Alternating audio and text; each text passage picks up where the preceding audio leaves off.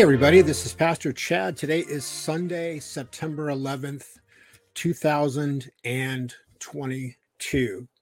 And whenever we hear that date, it brings back some very dark memories, especially for Americans, regarding the events that took place on September 11th, 2001. And with that in mind, it has much to do with the sermon today, which is entitled Delighting in Truth, which is based on John 8:31 through 37. Before I get into that, I wanted to apologize. There was no sermon last week. I've had just a ridiculous schedule lately, the last few months, and I'm trying to make some changes to that. And last week, I was just unable to get anything ready in time to release. So hopefully that won't happen again. I apologize, and I plan to be back here, God willing, every Sunday with a message. So let's pray, and we will get into today's message. Heavenly Father, as we gather together this Sunday afternoon, I ask that you would just bless this message, that you would open the hearts and the minds and the spirits of everyone that hears it, that especially on a day that commemorates such evil and violence that took place against our country, that we would turn our minds and our hearts and our spirits and our eyes to you, and that we would seek truth in the midst of so much chaos and confusion and deceitfulness and darkness, that we would abide in you and we would abide in the light. And Lord, I just ask that you would use this message to help us to do so. And we just thank you and we praise you in Jesus' name. Amen. So the title of the message again is Delighting in Truth. September 11th is a dark day in American history, a day we all remember very clearly, as the generation before us remember the day President Kennedy was assassinated. Two terrible events, both surrounded by unanswered questions and questionable explanations. Both events, especially 9/11, were wake-up calls to the American people. As official narratives were exposed as contradictory, as evidence came to light refuting what we the people were told was the truth of the matter, even the most gullible came to realize that something is very wrong. We came to see that truth is hidden, motives are concealed, and what we were led to believe was the truth is mostly fabricated lies. But the darkness of lies has its benefit. It makes the light of truth more precious and more of a delight. It is clear that we will not find much truth in this world, and it has always been that way. But if we have the proper source of vision, we can see all things through the lens of truth. That proper source of vision is the Word of God. If we see everything through the lens of the Word of the one who created everything, we will stand a much better chance of making sense of and understanding it all. As the world is depressed by lies and deceptions, those with eyes to see and ears to hear will delight in the truth. We will be free as the world is led further into bondage. We will be that contradiction to it that we are told believers in Christ will be. And this is something I just keep coming back to again and again, is just this passion and this zeal and this delight that we must have for God's word and his law and his truth. With all that we're going through in the world, this is something that just comes up over and over again, and not just through my sermons, but just talking to people daily and throughout the week and conversations. People are frustrated, they're depressed, they're concerned because they know something is severely wrong in the world, and they're trying to figure out, what can I trust in? What can I have faith in? What is truth? Why are things the way they are? And again, because of that being the situation that we're in these times in which we live, the truth of God shines that much brighter. So it's going to be something that I really want to just continue to move forward in, because it's going to be that simple, humble, genuine, pure Christian faith and delight in the word of God, delight in the message of the gospel that will strengthen us as we move through these times. Let's look at John 8:31 through 37, which say, "So Jesus said to the Jews who had believed him, 'If you abide in my word, you are truly my disciples, and you will know the truth, and the truth will set you free.'" When he says the Jews who had believed in him, he's referring back to John 8, verse 30, the previous verse, which said, as he was saying these things, basically proclaiming the gospel, the truth about himself, many believed in him.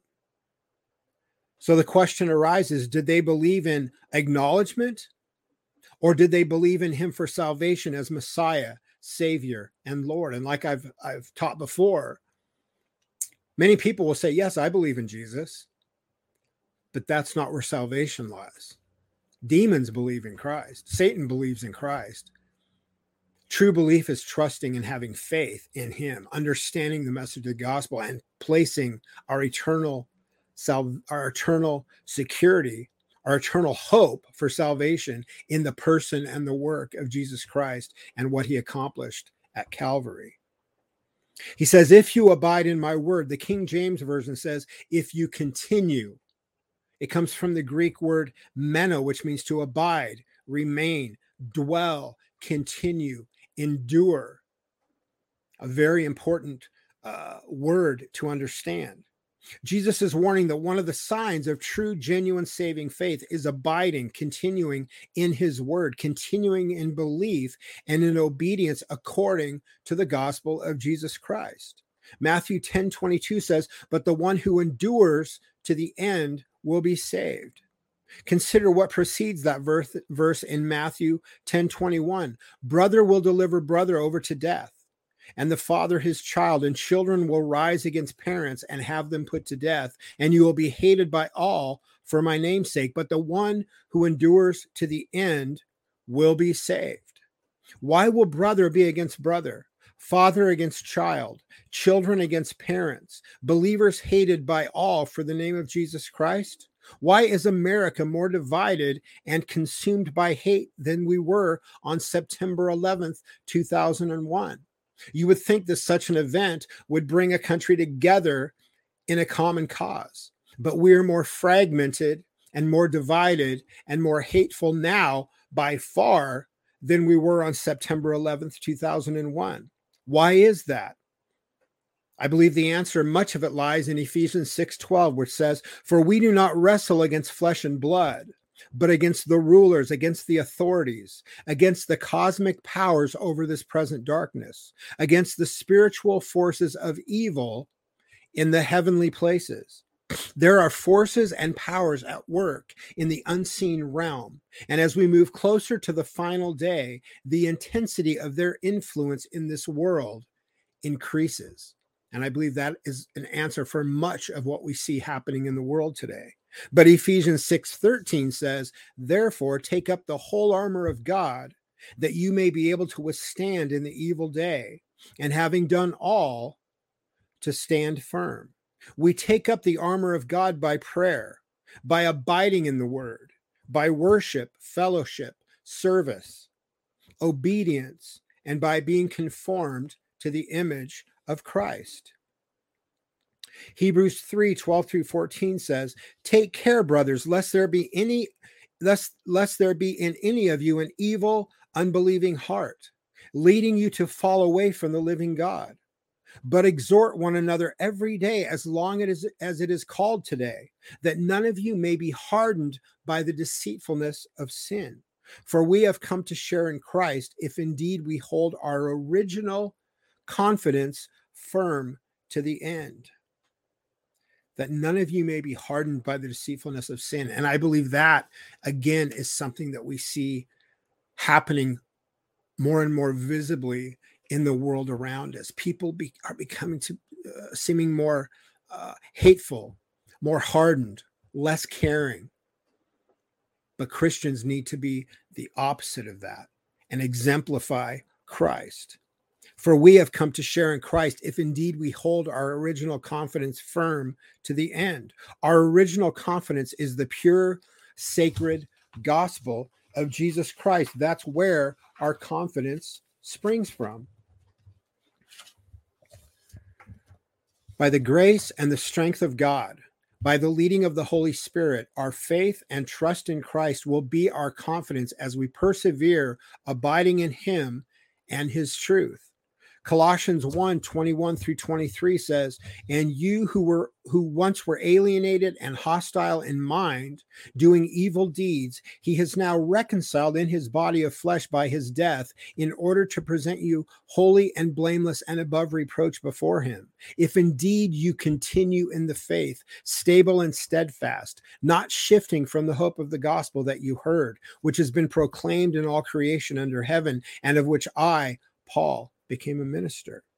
If we abide in his word, it shows that we are his disciples. And because we are his disciples, we will know the truth, and the truth will set us free. Set us free from what? From sin and its enslaving hold, from the sinful desires of the flesh, from our spiritual enemies, from the deceitfulness of this world, from the errors of false teachings, from the lies of the enemy in this world, as referred to in Ephesians 6:12-13 previously. So how do we abide in the word of Christ? What does it really mean to abide in the word of Christ? Matthew 4:4 says, but he answered, it is written, man shall not live by bread alone, but by every word that comes from the mouth of God, referring to Deuteronomy 8:3. And John 1:14 says, and the word became flesh and dwelt among us, and we have seen his glory, glory as of the only Son from the Father, full of grace and truth. Jesus is the word of God. John 6:56 says, whoever feeds on my flesh and drinks my blood abides in me, and I abide in him. John 15:5 says, I am the vine, you are the branches. Whoever abides in me and I in him, he it is that bears much fruit, for apart from me, you can do nothing. As Christians, we abide in the word by God's grace and by necessity. It is our lifeblood and our joy. Our rebellious desire for sin is replaced with a desire for Christ and for his word. When Christ says, eat of my flesh, drink of my blood, he is saying, feed on my word. Commune with me through my blessed word. John 14:15-17 says, if you love me, you will keep my commandments. And I will ask the Father, and he will give you another helper to be with you forever. Even the Spirit of truth, whom the world cannot receive, because it neither sees him nor knows him. You know him, for he dwells with you and will be in you. How can we keep Christ's commandments unless we are abiding in his word? Unless the Holy Spirit regenerates us and we are born again, we cannot see or hear the word. It all begins through a supernatural act of regeneration by the power of God through the working of the Holy Spirit. The perseverance or preservation of the saints is much of what we're speaking of today. Perseverance is a distinguishing sign of those who are truly born again in Jesus Christ. And we're starting to see the importance of that as Christianity is attacked more and more blatantly and openly from our society. We're starting to get the sense of the fact that we are going to need to abide in the word and to persevere in the truth of the gospel, in spite of the attacks and the pressures from the world and the society around us not to do so. John 3:3 says, Jesus answered him, truly, truly, I say to you, unless one is born again, he cannot see the kingdom of God. Because we have been blessed to see the kingdom of God, our joy rests with Christ, and we persevere until we are with him in his eternal glory. Again, John 8:32 says, and you will know the truth, and the truth will set you free. The ruler of this world hates this truth and is intent on keeping us from it. John 14:6 says, Jesus said to him, I am the way and the truth and the life. No one comes to the Father except through me. The only way to true, lasting, eternal freedom is to be freed from sin and reconciled to God in and through Jesus Christ. Everything else will spring from that. Isaiah 61:1 says, "The Spirit of the Lord God is upon me, because the Lord has anointed me to bring good news to the poor. He has sent me to bind up the brokenhearted, to proclaim liberty to the captives, and the opening of the prison to those who are bound in a death sentence in sin." But Acts 4:11 and 12 says, "This Jesus is the stone that was rejected by you, the builders, which has become the cornerstone. And there is salvation in no one else, for there is no other name under heaven given among men by which we must be saved." So do not be weighed down by the deceptions of this world. Instead, delight in the truth of the word of God. Walk in the light. And I'm going to close with Psalm 1 through 6. "Blessed is the man who walks not in the counsel of the wicked, nor stands in the way of sinners, nor sits in the seat of scoffers. But his delight is in the law of the Lord, and on his law he meditates day and night. He is like a tree planted by streams of water that yields its fruit in its season, and its leaf does not wither. In all that he does, he prospers. The wicked are not so, but are like chaff that the wind drives away. Therefore, the wicked will not stand in the judgment, nor sinners in the congregation of the righteous. For the Lord knows the way of the righteous, but the way of the wicked will perish." And if all goes according to plan, I'm in the process of working on that portion of Scripture, Psalm 1, for my sermon next week. Let's pray. Heavenly Father, I pray that your word would be a light before us, that it would shine around us, that you would go before us, you would go behind us, that you would close us in and protect us in your word, that you would bless us with the supernatural ability to understand the things that are happening in the world, so we are not weighed down by the deception and the lies and the darkness, but that we would live above that, and that we would live by abiding in you, feeding on your word, communing with you, and enjoying fellowship with you. And Lord, as we come into this fall, as we move into the coming week, I just ask that you would bless us with strength, confidence, courage, and boldness to walk with you in spite of pressures not to do so, and to proclaim your gospel at every opportunity. May your word fill our hearts and be the delight that guides us each day. In Jesus' name, amen. All right, you guys, thank you so much for being here today. God willing, we'll be back here next Sunday, same time, same place. If you get a chance, please visit elephantwalk.net. That's our website. Or you can visit our Etsy shop, which is where most of our business is done. Just go to etsy.com/shop/Elephant Walk Inc. And you can visit our store there. Just type the way upon checkout for a 10% discount if you are interested in making a purchase. The proceeds go to help support the ministry and the work we're doing in Kenya. You can find our website at thewayr122.org. You can subscribe or listen to the podcast at christianpodcastcommunity.org. Just type The Way Radio in the search field. We're also on Rumble. Just go to Rumble and search for The Way R122. That's all the sermons since June 2021. Anything before that is on YouTube, and you can find us on YouTube at The Way Ministry Church. I stopped posting to YouTube when I was, they tried to get rid of me because of what I was exposing about the COVID hoax. Please consider helping the ministry, supporting the ministry, and helping us to continue doing the work that we're doing. And you can donate by going to thewayr122.org and just go to the donate page. All right. God bless you guys. We'll be back here next week, God willing, same time, same place. Have a great and awesome week. God bless.